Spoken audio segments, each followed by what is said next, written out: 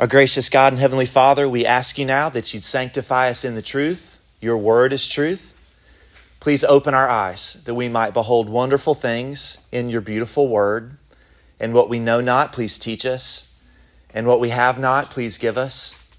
And what we are not, please make us.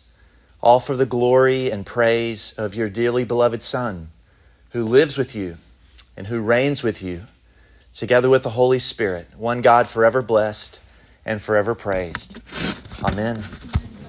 Amen. My name is Nick Roark. I'm going to get to know you all, I imagine, over the course of these next 24 hours. I just want you to know at the outset, I'm delighted to be here. I'm so excited to spend some time with you and to open God's Word with you. Let me just start by just saying this. Every single one of us in this room are measuring creatures. We're measuring creatures. All day long, every single day, you quantify creation. What do I mean by that? You do that, you quantify all the things around you in order to have a sense of control, okay? So for example, you check your watch. Anybody have an Apple Watch? Raise your hand. Don't be ashamed. It's okay. Raise them high. All right. You can't hide money. Okay, great. You check your Apple Watch because you want to know how much time you have till your next class. You check on the way here. I got notified on my phone that there was a speed trap. I looked at my dashboard to see how fast I'm going because I want to measure my speed. You open your bank app on your phone to see if you have enough money to get that hungry meal at Slim's, right? Not the cheap, like 2 chicken finger, the hungry meal. We don't just quantify creation. We also take measure of other creatures. You take measure of other creatures all the time. So for example, some of you, maybe all of us, if we're honest, we play comparison games, don't we? When you meet someone or you start a class or you start a job, you start comparing yourself with other people. So you say things like this: am I as good looking as he is? Am I as successful as she is? Is she smarter than I am? Do I have as many followers on social media as he does? Is my football team as good as the Tennessee Volunteers? We all ask very similar. Come on, y'all. Seriously. Preachers do this. Preachers say they don't even know I'm a Tennessee fan, Jeremy. This will come out tomorrow. Keep going. Preachers do this. When preachers get together, they say things like, first question, how many people are at your church? They're trying to quantify. And we do that all the time. Now listen, here's my point. We are measuring creatures because we are measurable creatures. We are measuring creatures because we are measurable creatures. But here's the thing. God is not like us. God is not like us. You and I are finite, but God is infinite. We can be measured because we're finite, but God is unmeasurable. He cannot be measured. He is beyond all means of measuring. And the passage that I want us to see this in is Isaiah chapter 40. Open up your Bibles to Isaiah chapter 40. And as you do there, I just want to think about this for a minute. What does it mean for God to be infinite? And what does it mean for us to be finite? Well, think about this. On the first day of my life outside the womb in this world, January 20th, 1979. I'm really old. January 20th, 1979. A doctor delivered me in a hospital right outside Washington, D.C. and wrote down on my birth certificate 7 pounds, 8 ounces, 23 inches long. I was measured precisely my first day out of the womb, and that was the first legally attested evidence that I'm not God. Because God cannot be measured. He's beyond all measuring because he's infinite. He's limitless. He's unquantifiable. He's uncontainable. He's utterly without all limitations. You can never take the full measure of God as hard as you try because he's infinite. And that's what we find in Isaiah chapter 40. If you don't know the book of Isaiah, in Isaiah chapter 40, what Isaiah is doing is he's comparing the everlasting creator of the ends of the earth, the Lord God of Israel, the one who made the heavens and the earth. He's comparing that God, the true and living God, over and against idols that are made by human hands.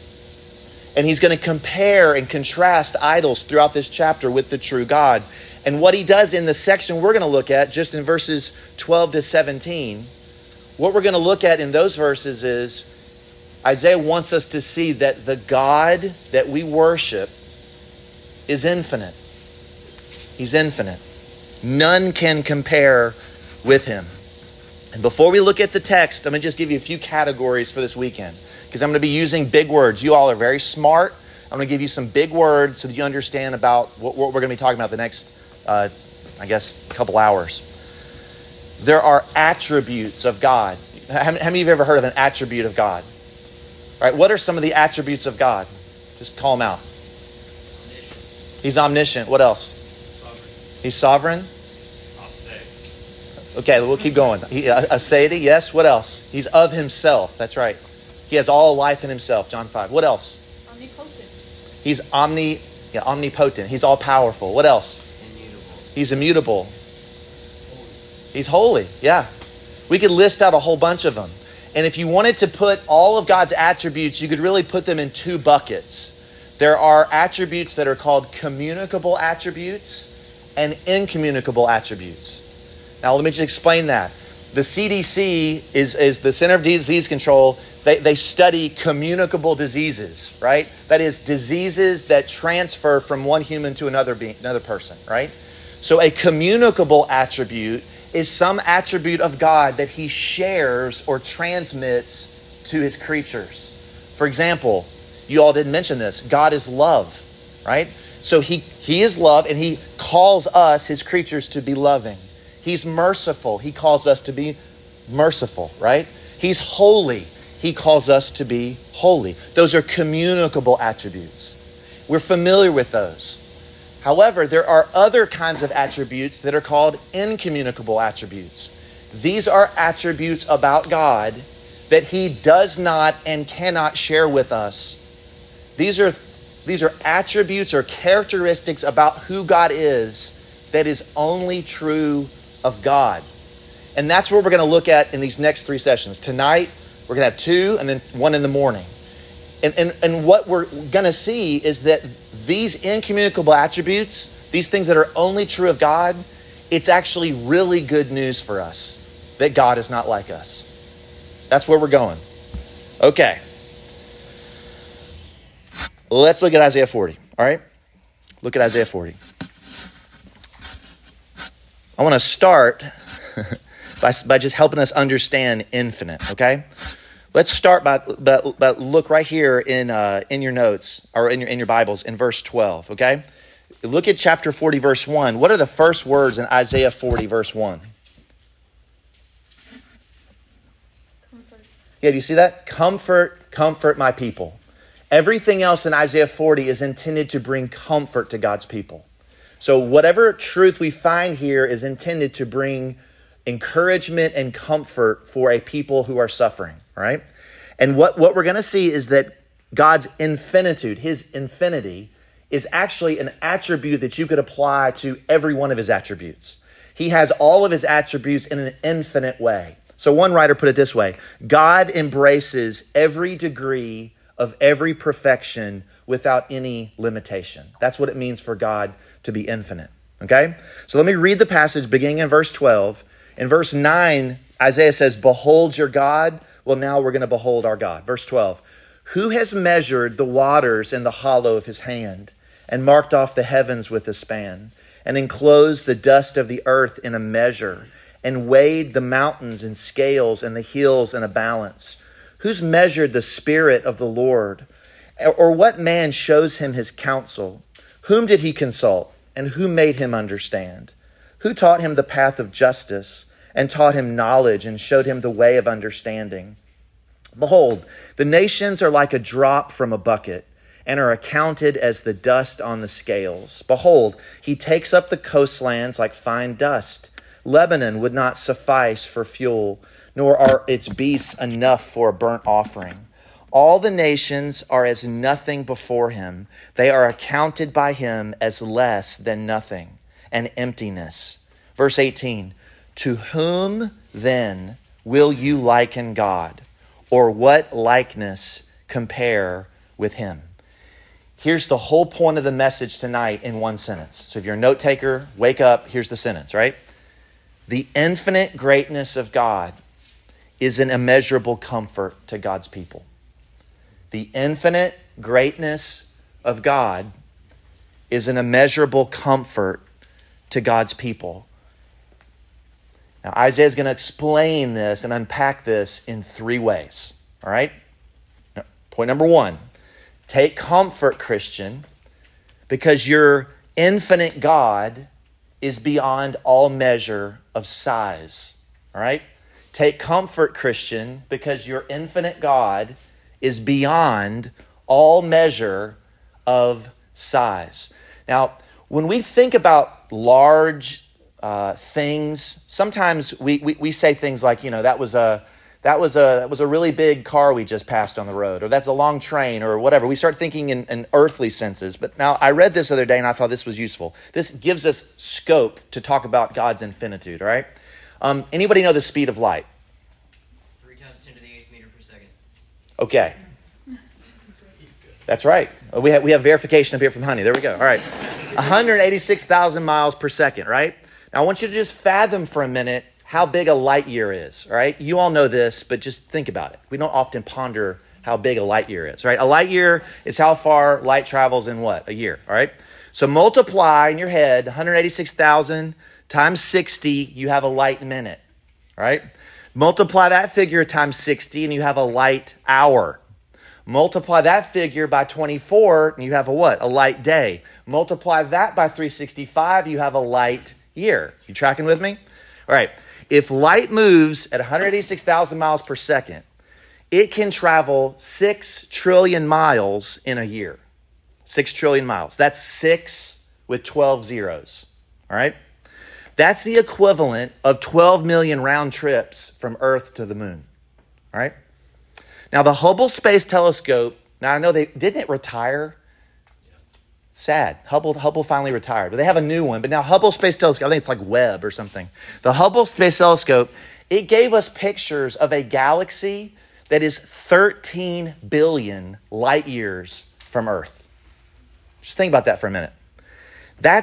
This galaxy is 78 sextillion miles from our planet. That's 78 followed by 21 zeros. All right? Now, I'm giving you this so that you just have categories that are very large as we start talking about God's infinitude, okay? So let's jump back into Isaiah. I want you to just go back in. First one, take comfort in your God because he's beyond all measure of size, even light years, all right? Look at verse 12 again. I want you to notice two things. Look at verse 12. So don't look at me, look at your Bibles. Isaiah has all creation in view, okay? You notice in verse 12, he refers to, in verse 12, the waters. He refers to the heavens. He refers to the earth and the mountains and the hills. Do you see that? Nod if you see that. All right? So in other words, Isaiah has all of creation in view when he's talking here. All right? The heavens and the earth, the sea, the dry land, everything in it. He has something really large in view. The second thing I want you to notice is Isaiah contrasts this large canvas of all creation with relatively small things that we use to measure. I want to show you. Look at all four of these. First, Isaiah mentions the hollow of the hand. Do you see that? The hollow of the hand. Right there in verse 12. Who has measured the waters in the hollow of his hand? Now I want you to hold out your hand. Hold it out. Don't be ashamed. Just hold it up, right? Hold it up. Hold it out. Now look at it for a minute. How much can you carry in your hand? Not a lot. Maybe you've ever been thirsty and you're near some water. You scoop up some water with your hand. You drink out of it. You get a little sip, right? You can't get very much. But notice what Isaiah says God can do with his hand. Isaiah says God can fit something in his hand. It's what? What does he say? He says the waters, plural. Do you see that? The waters. He's thinking of all of the oceans, all of the seas on earth. He can put all of those in the palm of his hand. The Pacific, the Atlantic, the Indian, the Southern Oceans, the Arctic Oceans, the seas, everything on earth, God can fit into the hollow of his hand. 352 quintillion gallons of water, no problem for God's hand. All of it fits. He's got plenty of room to spare. That's the first little measurement, the hollow of a hand. Look at the next one. Isaiah, in the ESV, it says a span. Do you see that? A span. If you read in a different translation, it may say something like a handbreadth. It's just this far, all right? It's the distance from your thumb right here to your pinky. Now, anybody know who Kawhi Leonard is? Now, I love the NBA. I'm a hoops junkie. Kawhi Leonard's got big hands, right? Like, they measured his hand. It's 11 and a half inches from thumb to here. His hand breadth is 11 and a half inches. That's big. That's big. I can barely palm a basketball. He has no problem palming a basketball, all right? But here's the thing. Even if you don't have Kawhi Leonard's hands, even if you did have Kawhi Leonard's hands, you don't go around measuring stuff with your hand, do you? I mean, I was walking here down from the cabin, you know, Jeremy didn't say, hey, Nick, from the cabin down to the meeting place, it's 3,000 hand breadths. He didn't say that, right? We don't use it to measure anything. But what about God? Look at what he says. What has God done with his hand? Isaiah says that God has marked off the heavens with a span. The God who made the heavens and the earth looks upon his handiwork and he measures the whole universe in hand breadths from beginning to end. He looks at all of the cosmos and he says, yep, looks about like 3 hand breadths. That's what Isaiah is saying. It was my hands, God says, that stretched out the heavens, and I commanded all their starry host. Psalm 45:12. David says in Psalm 8 that the heavens are the work of his fingers. Third thing he says about God is beyond all measure of size. Look what he says there. He says, Isaiah mentions thirdly, a measure. Do you see that? He says a measure. So if you look right there, verse 12, it says, he enclosed the dust of the earth in a measure. Now, if you're reading the NIV, it says a basket. A basket. When I go to get groceries at Walmart, I never, ever like pushing one of the buggies, the strollers. I have the spiritual gift of choosing the stroller, a buggy. I have the universal gift of picking one of those buggies that has a wheel that screeches louder than like a raptor. And you know, you could, like, dogs start howling because the high-pitched squeal from the wheel. You know what I'm talking about? Y'all with me? So what I do, this is what I always do. I'm like, I don't think I'm going to get one of those like big basket. I'm going to just get a small handheld basket. I'm like, I'm only going to get a few items. And then by the end of my shopping run, I've got a 45-ton basket of groceries that I'm carrying around. I'm like working out like in the grocery store, right? Because you know, I start putting stuff in the basket, right? Now, how much can you fit in a small basket? Not a lot. That's what the word he's using. It's just a measure. It's just a small basket. But what can God put in his basket? Isaiah says he can enclose the dust of the earth in his basket. In a single measure, every particle dust from every desert, the Gobi, the Arabian, and all the rest, he can put it in his measure, in his basket. Last one. You notice the last thing he says in verse 12, there's one last little measure. There's a reference to scales and a balance. Do you see that? Now, my daughter Emmeline and I, she actually loves cooking. And so one of the things that we do at night, when I'm tucking her in, before I pray for her, kiss her, tell her that I love her, she likes to watch this one chef who is has videos on YouTube. So we will watch this chef make certain recipes that she wants to make later, and we do that kind of thing, right? It's really fun.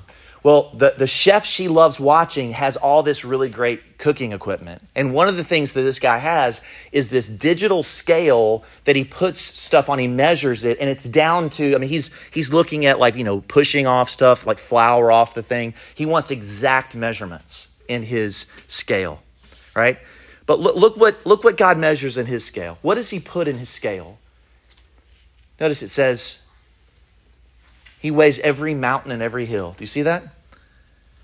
It says he weighed the mountains in his scale. Again, small thing for us, but for God, he's putting the Andes and the Alps and the Himalayas in his scale, and he has room to spare. So what's the point of all this? The point of all this is all of these things are massively larger than us, right? But they're small to him because he's the infinite God. He's beyond all measure. And what Isaiah is helping us to see is that our thoughts of God are far too small. Your thoughts of God are far too small. So are mine. So when you think about God as revealed in his word, do you think of him as a kind of supersized version of you? Do you think of God as some kind of like Marvel hero that's just got some superpowers, but he's kind of like us? He just has more power than we do.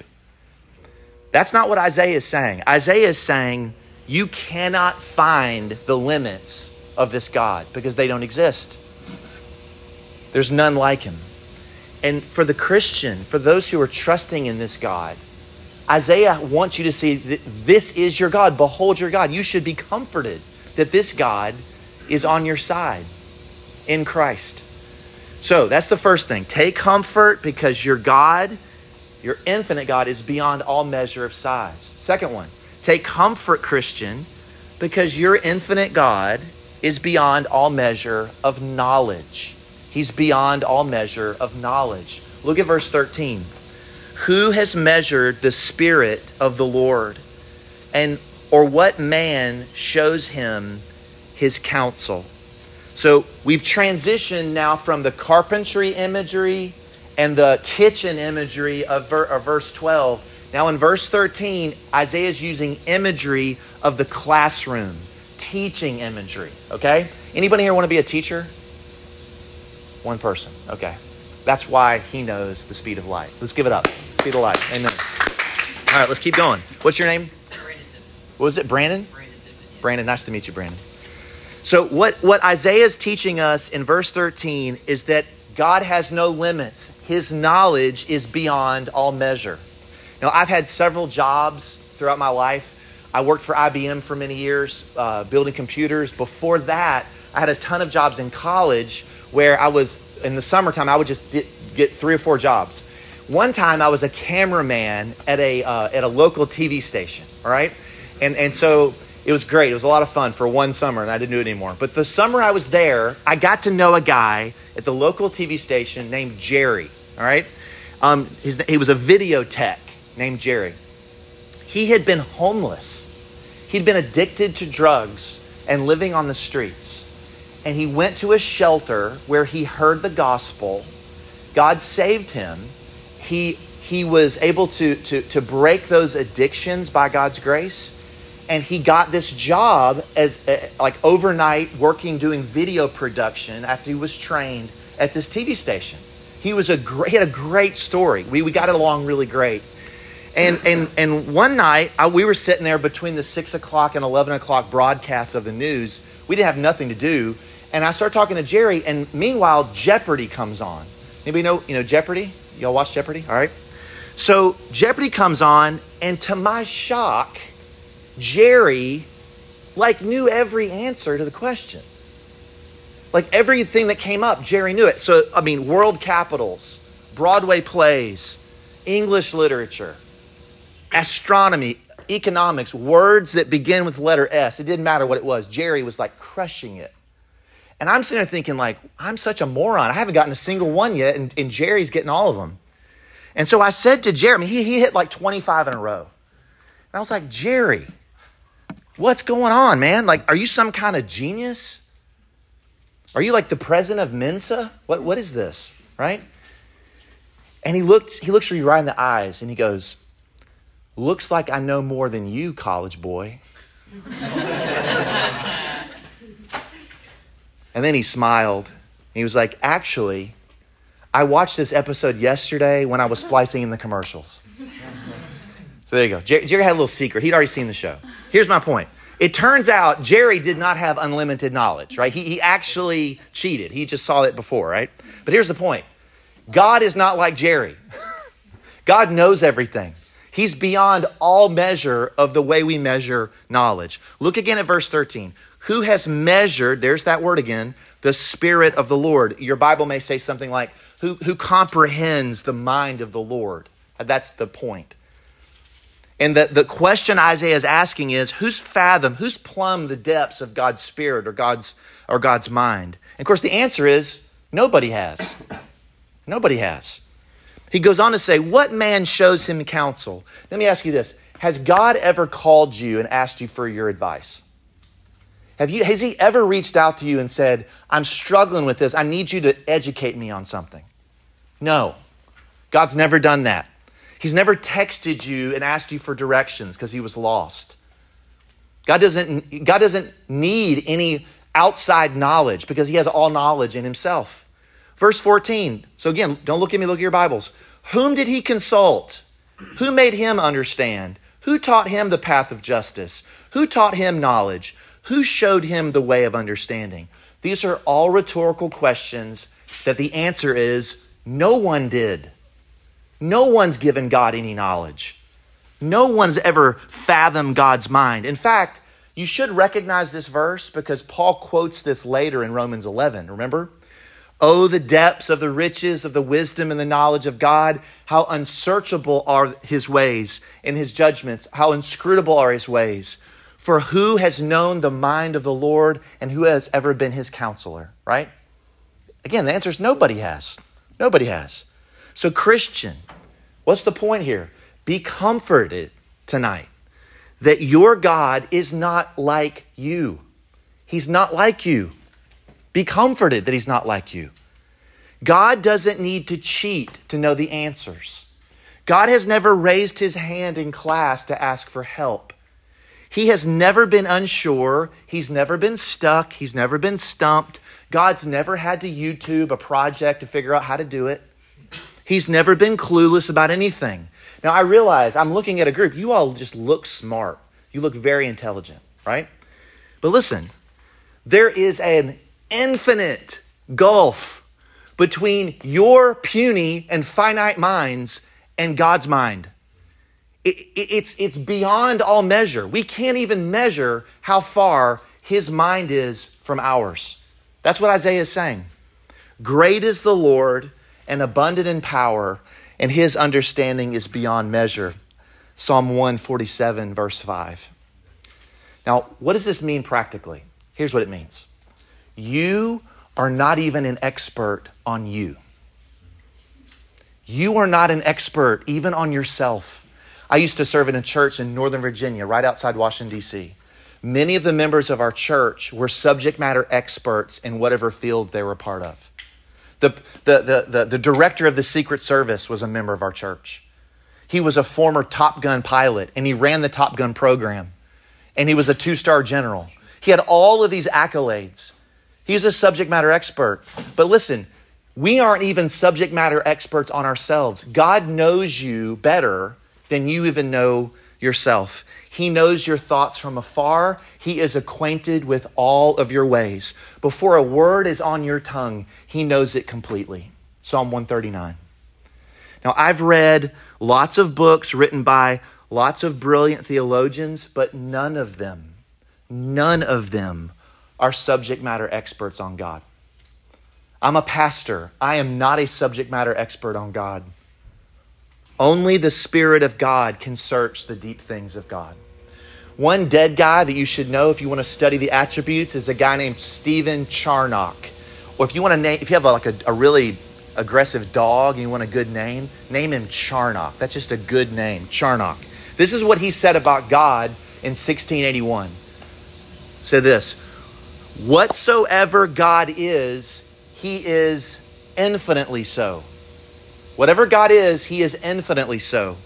He is infinite wisdom, infinite goodness, infinite knowledge, infinite power, infinite grace. And then he said this, when you have risen to the highest, then conceive of him as yet infinitely above all that you can conceive of him. then it's the last sentence. Whatever conception comes into your mind when you consider God, say to yourself, this is not God. God is more than this. That's what Isaiah is getting at. Your God is limitless in knowledge because he's beyond all measure of knowledge, because he's infinite. And you need to take comfort in this. If you know this God, take comfort in this. Last one, and then we'll be done. Third thing, verses 16 to 19. Isaiah wants you to take comfort that your God is beyond all measure of worship. Your God is beyond all measure of worship. He makes another transition in verse 16. He goes from the imagery of the classroom, and now we have the imagery and the language of worship and sacrifice. Okay? He wants us to see that God is beyond all measure of worship. No matter how much you worship him, no matter how much you sincerely worship him, he's still greater than all of our worship. Look at verse 16. Lebanon would not suffice for fuel, nor are its beasts enough for a burnt offering. Now, some of you perhaps have been to Lebanon. Some of you have only read about it. What do you know about Lebanon from the Bible? What is in Lebanon? Cedars, right? We know there's cedars, right? It's the place where you get lumber in Scripture, right? So when King Solomon decided to build the temple and he needed wood, he didn't go to Home Depot, right? He didn't go to Lowe's. He went and got cedars from Lebanon, 1 Kings chapter 5. But Isaiah is saying this, even if you chop down every single cedar in Lebanon and you built a giant altar to the Lord, and then you sacrificed every beast in Lebanon and you made a massive burnt offering to God, even that would not suffice. Even that would not be enough. Even that level of worship is not enough. And then he goes even further. Look at verse 17. It's not just Lebanon. All the nations are as nothing before him. They're accounted by him as less than nothing and emptiness. Christian, what's the point? Here's the point.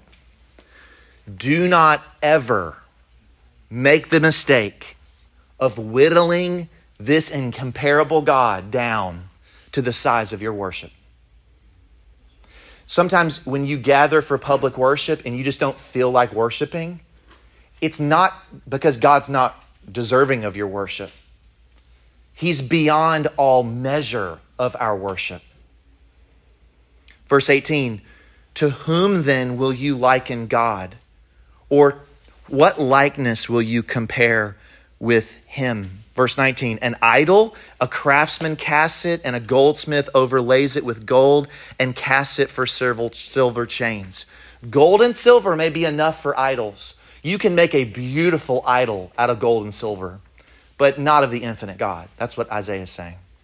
When you whittle down God to the size of your worship, you have an idol. That's what he's saying. If you whittle down God to the size of your worship, you have an idol of your own vain imagination. And here's why.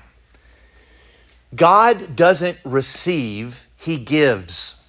God is always the giver. Think about this. When we worship God, he is not receiving anything that he has not first given to us. He always gives. He gives life and breath and everything to you. The air in your lungs when you're singing praises to him is from him. He gives you the faith to pray to him. He's given you his word that you can know him. He has sent his son into the world to reveal him. All of your worship is something that God has first given you through his son. So brothers and sisters, what do we see this? What else do we see in this passage? Let me just close with a few words of application. I want you to see the big idea is that God is infinite and that he deserves all worship, honor, and praise. And what this passage is doing, it's calling us initially to repent. To repent. I think I shared this in one of the classes we were teaching at UBC. When my son Hudson I've got 2 boys in high school, one daughter in 8th grade. She'll be in high school next year. When Hudson was tiny, he was probably 6, and I was teaching him what repentance means. And repentance is just a word that means you're going this way and you turn around and go the other way. It means turning from your sin and turning towards God.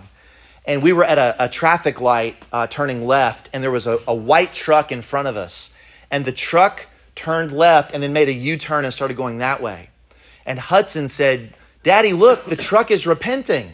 Right? It's repenting. It's going this way, and it turned around and went back this way. It was repenting.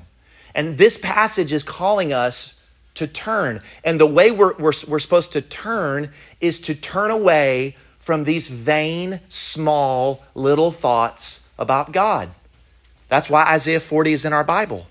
And so we need to respond at least in 3 ways. Here's the first way to respond in repentance. Number 1, embrace your finite limits. Embrace your finite limits. Even though there are attributes of God that are incommunicable, that is, attributes that only He has. You are finite and you are finite and He is infinite. Even though there's attributes that He has that He doesn't share, we act like He does. What do I mean by that? We act like those incommunicable attributes are true of us. Here's how. We're finite, but we actually live like we're infinite. Do you ever rush around trying to meet all the expectations of those who surround you? Do you ever scan a to-do list that's just bottomless? And you think to yourself, this is what you think. You think, if I only had more time, if I only had more money, if I only had more energy, then I could get everything done. And then everyone else around me, I could make them happy. And maybe, just maybe, I'd finally be happy too. You ever had those thoughts? And what you're saying when you feel that and when you say that and when you live that way, this is what you're saying. You're saying, if only I was infinite. If only I was the infinite creator and not a finite creature. That's what you're saying. And brothers and sisters, listen, that is the oldest temptation in the world. Surely you shall be like God, the serpent said. We're not. He's the creator and we're the creature. And listen to me, Christian. Your finitude is not a sin. Your finitude is not a sin. It's a loving reminder from a good and gracious God that you're not Him. You're His. You belong to Him, but you're not Him. So stop asking God to forgive you for being unable to do everything. You don't stop acting like you can do everything. Embrace your finite limits. Ask God to forgive you for ever imagining you could do everything. God, the infinite creator, has put finite limits on His creatures to teach us to fear Him and to remind us that we are not God. So don't despise your limits. Embrace your limits. I'm going to get very practical here. Here's how I know that you think you're infinite and that you're stealing or acting like you have those incommunicable attributes. Number 1, we heard earlier, you're not omnipotent. You think you're omnipotent because most of you are in college, some of you are in grad school. You think you're omnipotent, but you're not. So go take a nap. Go to bed and get a good night's sleep. You're not omnipresent. So turn off your phone and actually, wherever you are, be there and not try to be in 10,000 different places at once. Be present. You're not omnipresent. You're not omniscient. So relax. Relax. Don't worry about tomorrow. Ask God for wisdom for today. You're not eternal. You're not eternal.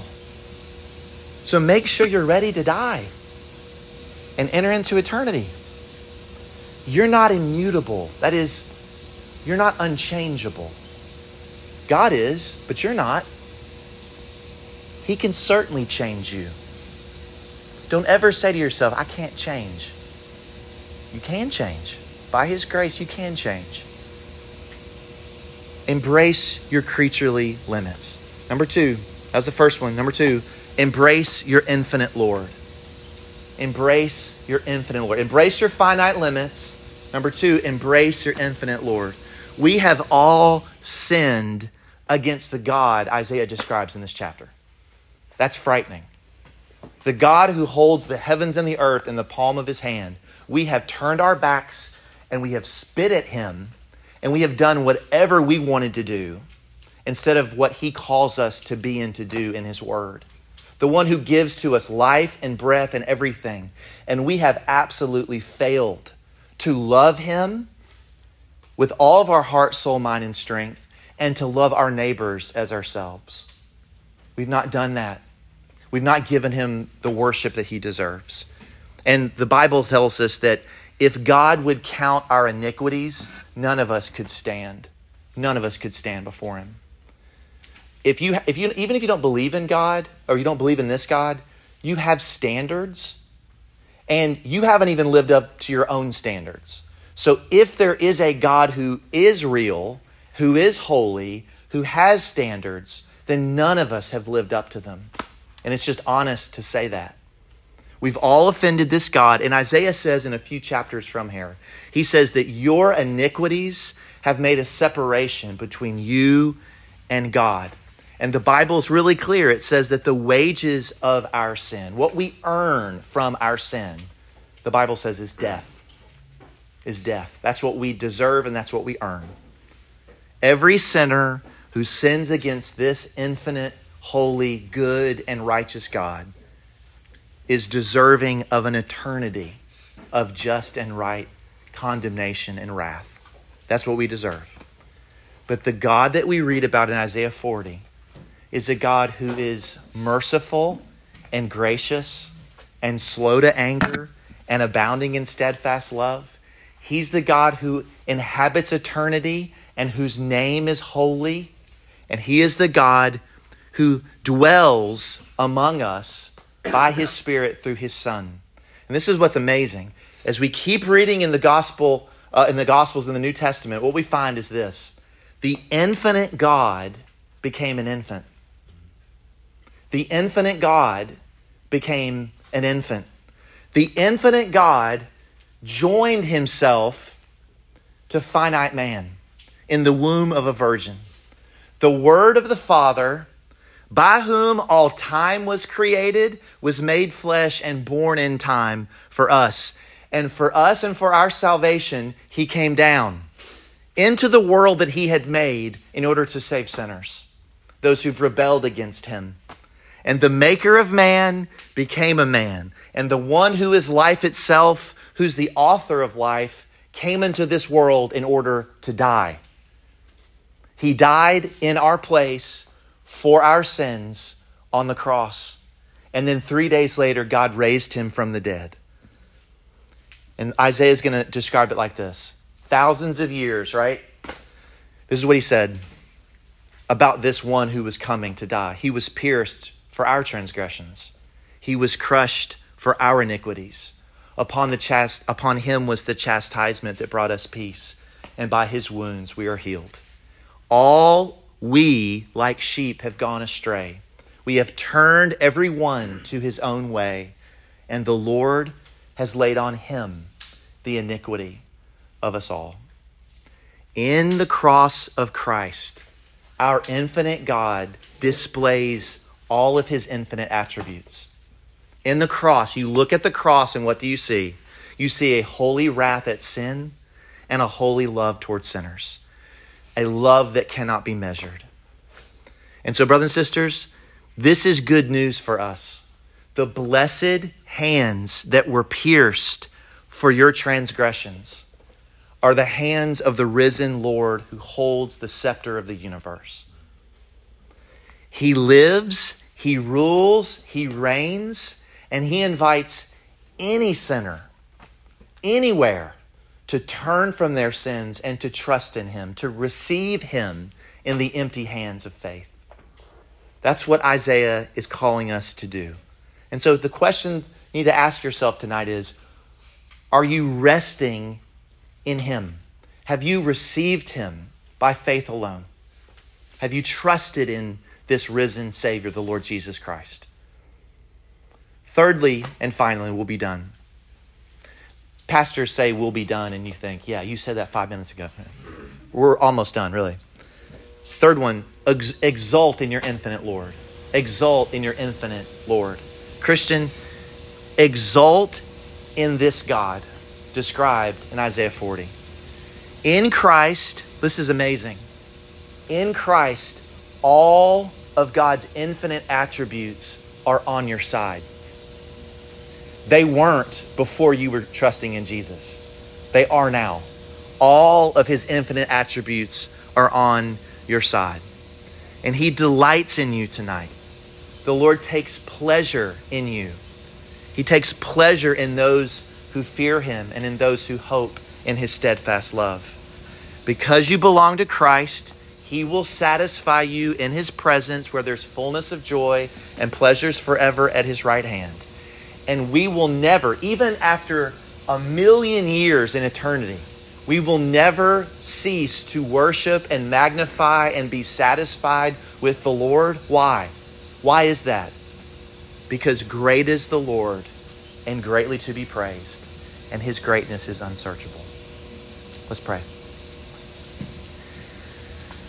Our gracious God and Heavenly Father, we do pray that you give us wisdom and insight into your word. Lord, we pray that you grant us repentance, those areas of our lives that we need to give over to you. We pray that you would work by your Spirit in and through us this weekend.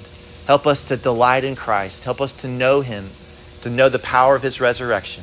Help us to trust him, we pray. We ask this in Jesus' name. Amen.